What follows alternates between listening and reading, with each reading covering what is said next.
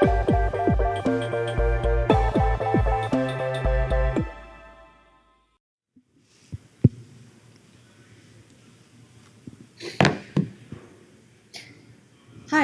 hope you're enjoying the conference so far. I wish I could be there with you in person, but this is the next best thing.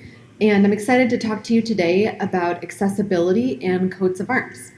So if you're someone who likes to follow along with slides while the talk is going, I did tweet them out, so you can go and look me up on Twitter if you want to access those.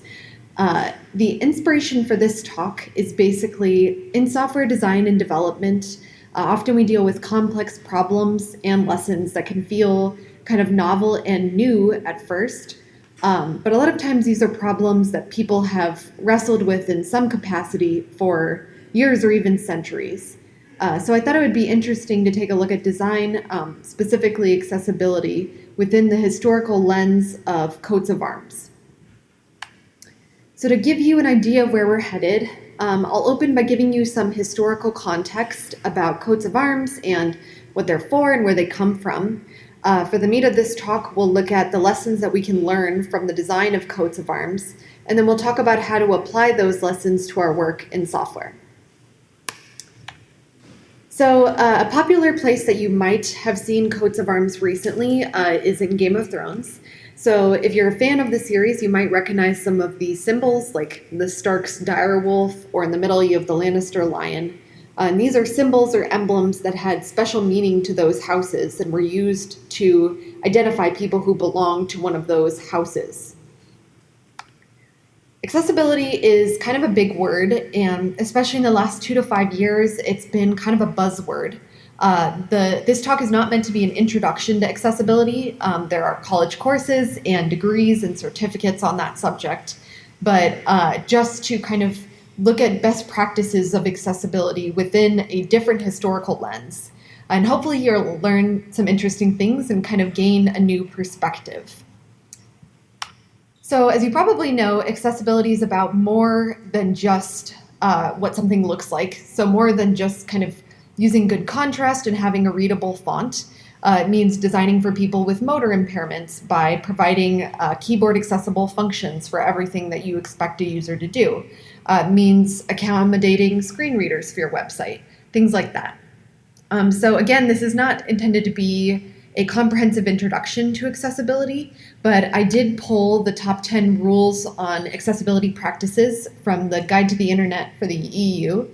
And those are, you don't worry about memorizing these or anything, I just want to review them quickly. Number 1, structure contents. Avoid dependence on any one single sense, eyesight in particular. Help your users avoid mistakes, and if they make a mistake, show them how to correct it. Avoid any unexpected behaviors like flashing. Try and provide text descriptions where possible. Make all of the functions on your site or app keyboard accessible. Avoid rushing your users. Identify links and where they will take you. Keep navigation UI consistent, and try and keep your experience compatible across devices and browsers. So I boiled those down even more into just 3 big rules, which are structure contents, avoid dependence on any single sense, and avoid rushing your users or pigeonholing them into any one action. So if you hear the term coats of arms, you might picture something that looks like this. That's not what it is. The term comes from if I were getting ready for battle and I were to put on my suit of armor, then I would usually put on an armorial coat over that, which would have a coat of arms or essentially a crest printed onto it.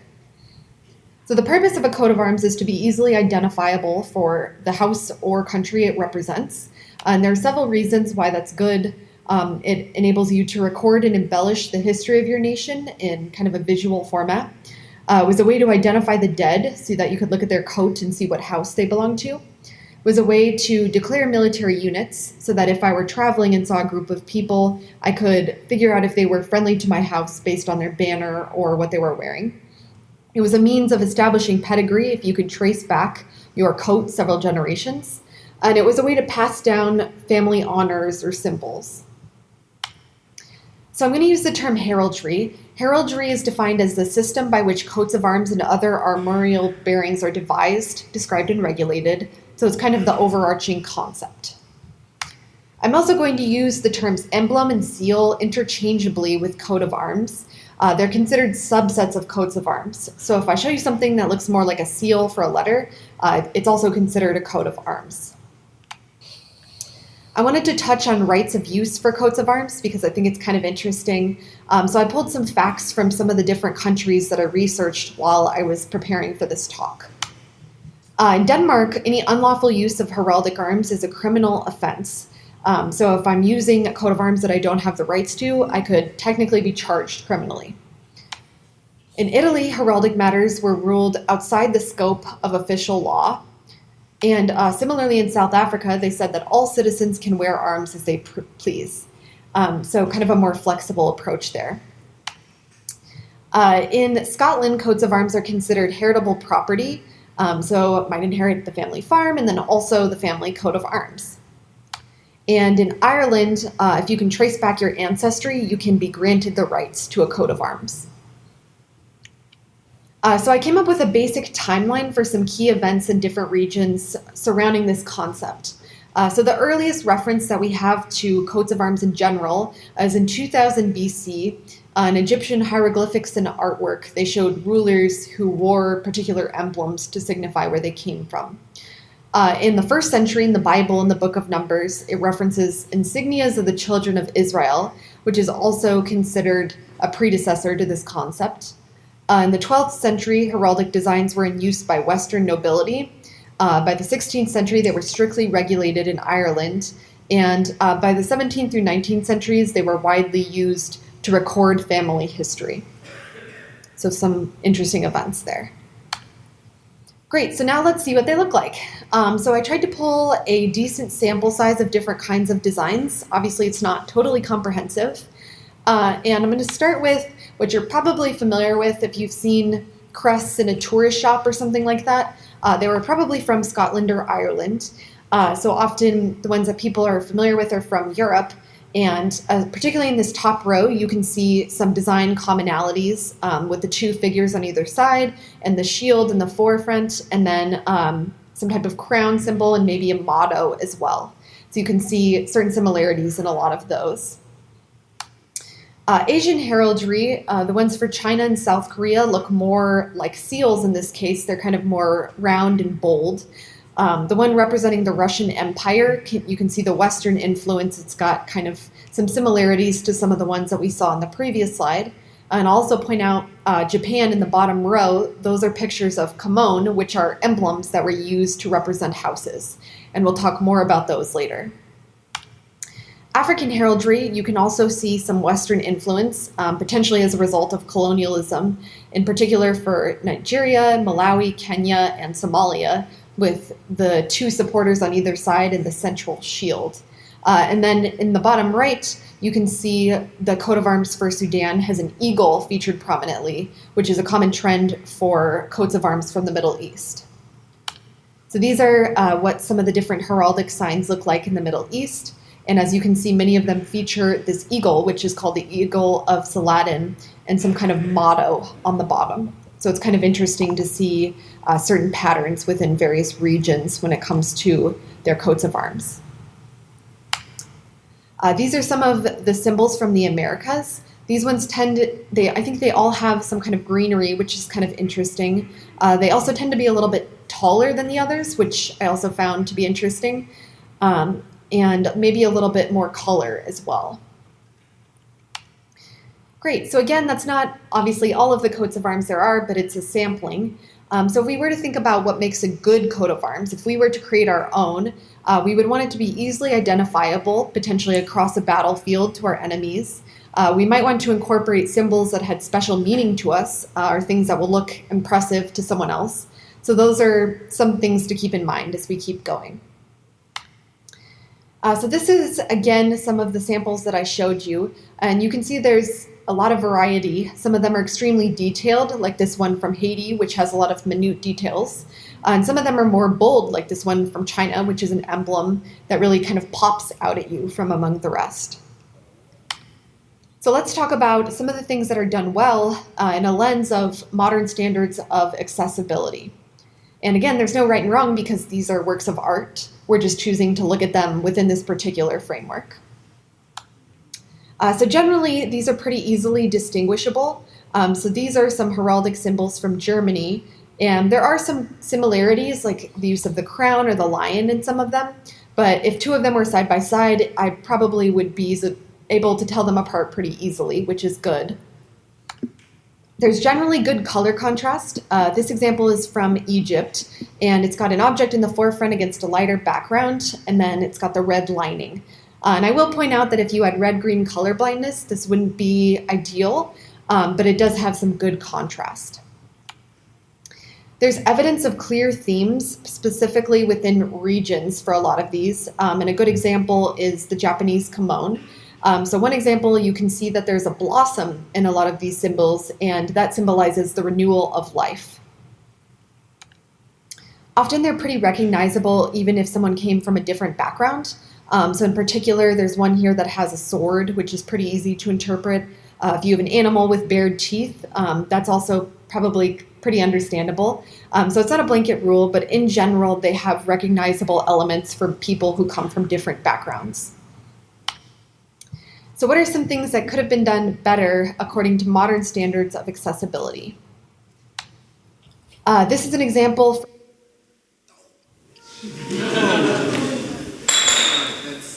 I'm very sorry.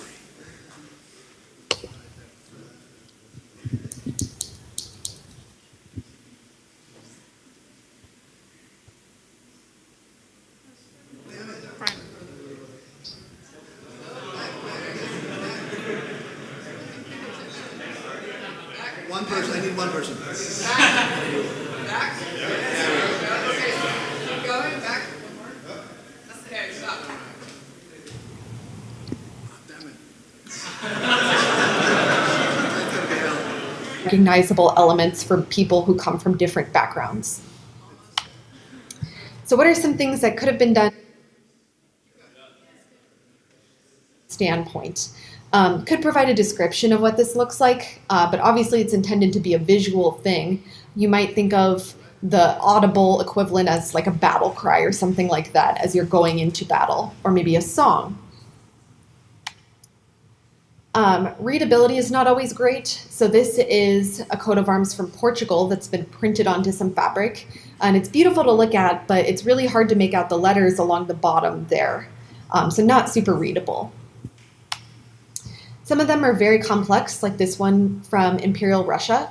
So if I were to print this into a book, and if I were able to look at all of the details, like with a magnifying glass, then that could be interesting. But if I put it onto, for example, a coat of arms, a lot of this detail would probably get lost. Great, so now let's talk about what lessons we can take away from some of these designs and some of the problems they faced. So a big one is the meaning and unintended meaning behind various symbols. So while I was researching this talk, I read a paper from some students at Kansas State University on the meaning of Chinese symbols and what they mean in non-Chinese cultures. So one example that they gave that I thought was interesting was a fish, which is a symbol of good luck and joy in China, and is often used in business logos as a result. But if you were to apply this in a more Western context, a lot of times those are only used in a logo for something that's geared towards children or a restaurant. So you can see where this could be confusing. If I put a fish into my coat of arms and I wanted it to symbolize good luck, and then someone from a Western background saw it and thought that my house was selling sushi. So even symbols like animals that can seem clear to us often have specific cultural connotations. So the International Standard of Organizations provides some guidelines on symbols. You want to stay away in general from hand gestures, religious symbols, and animals, which can be ambiguous culturally. You can use nature symbols in general, like sun or rain or flowers, graphics that are officially recognized by the ISO, and symbols that represent things like equipment or transportation. So something like a truck or a hammer would be pretty safe. And abstract shapes like circles and squares are also good choices.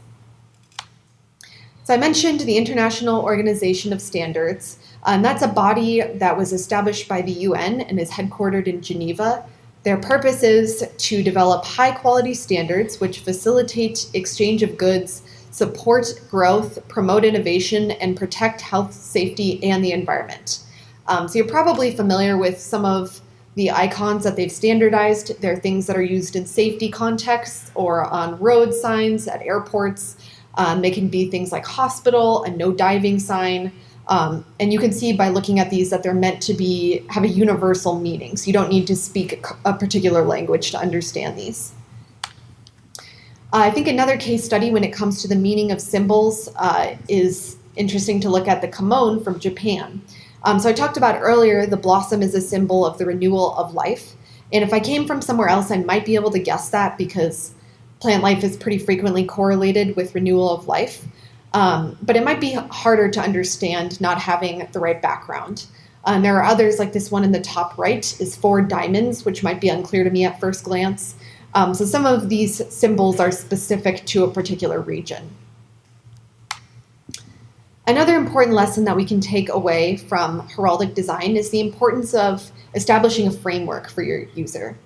So as you probably know, we as human beings are really good at recognizing patterns and dealing with patterns. And you see this in UI design or good UI design with things like a menu, which is pretty consistent between websites. That's very helpful to me if I need to go to a website and find something that the navigation is consistent. And an example of this in heraldic design, a lot of them had a very strict format for a coat of arms. So this is a more Western one, and it shows a helmet and 2 supporters and a battle cry or a slogan along the top. So if I studied these and I was very familiar with their anatomy, then I could essentially read this and be able to look at a coat of arms and say, okay, the supporters of this house are this, and this is the motto, and this is where everything goes. It's also good to remember that as sick of you are as a design, your users are not going to be as sick of it. So this is called Jacob's Law of the Internet User. And basically, if you're looking at your own website for maybe 1 hour or a couple hours every single day, even your most active users are only spending a couple of minutes. So in the course of a month, you can imagine that you would have maybe 30 hours of time spent looking at your website, whereas your user would only have maybe 15 minutes or so. And as a result, you might be sick of the design and think that you need a refresh, but your user doesn't have nearly the same exposure to it. So it's a good thing to keep in mind in design in general. And heavily related, they've done studies that find that users actually like feeling pretty exposed to a website. So you might think that they want a new and edgy experience, but in reality, they probably like feeling like they know exactly how your website works. Another important lesson that we can learn from heraldic design is the importance of simplicity. So this is, I think, a good lesson from someone named Steve Krug, and he referred to users of the web as sharks, who essentially are going along and trying to accomplish a specific thing, and then they accomplish that and have to keep going. And if they stop, then they'll die. They have to keep swimming. So if you can imagine, your users, when they go to your website, are not trying to stop and smell the roses. They're trying to accomplish one specific thing, and however you can help them do that will be good. So this is an example of where complexity won out. This is the 1915 coat of arms for the Austro-Hungarian Empire. And there's a lot going on here. They got into the tradition of passing down history in a coat of arms. And you can see that there are a bunch of flags and crowns and symbols that have been jumbled together here to the point that it's hard to get any meaning from looking at it. So obviously it's very interesting, and if you know what's going on, then I'm sure it tells an interesting story, but might have been better to favor simplicity depending on your purpose. Another important lesson that we can take away is related to complex text flow. So maybe you've had this experience as an engineer where you get your page laid out just right and everything looks awesome, and then you add one word and all of a sudden there's a line break. And everything has been changed and it looks horrible. So this is one of the examples of why text flow is really hard to deal with. In particular, if you're changing the language as well, that's an added complication. And in heraldic design, there's a similar corollary. I have to explain something first. So if I were a knight going into battle, my right side is called my dexter side and my left side is called my sinister side. So on a coat of arms, it looks like this. The user's right side is their dexter side, and their left side is their sinister. And the sinister side is considered more feminine, and the dexter side was considered more masculine. So the maternal signs would often go on the left. So when houses were initially combined, they would often just split them down the middle and kind of put them together. And I'll show you why that doesn't always work out great. These are two coats of arms, one of which is from Munich and one is from Frankfurt. And if I combine them, it looks like this. So you lose a lot of the original design. So then we get this practice called impalement, which is a form of heraldic combination or marshalling of two coats of arms that's a little bit more nuanced. So this is an example of a composition of different symbols that I think is more effective. On the left, you see the three blossoms here, which is representing one thing. And then in the middle, you have the two lions, which is another house. And then on the right, you have the bugles and the crosses. So this is an example of how you could combine several symbols in a more thought out approach that ends up being more effective than just kind of chopping them in the middle and sticking them together. And I think this is heavily correlated to what it's like to deal with text sometimes. So there's not really a clean way to just chop it. Often you have to think very carefully about composing elements. And the bottom line here is that it's really hard. Often it can feel like this diary page with text everywhere. And there's no like one-size-fits-all solution. Specialization will be necessary in your approach. So to wrap up, if you take anything away from this talk, try and favor simplicity over complexity. It's a good idea to establish familiar frameworks for your user and consider the meaning that your symbols might have, particularly for people from a different background. So if you take anything away, those are the three things that I would hope that you remember. And again, I did tweet out these slides. Thank you for coming, and I think we'll have some time for questions.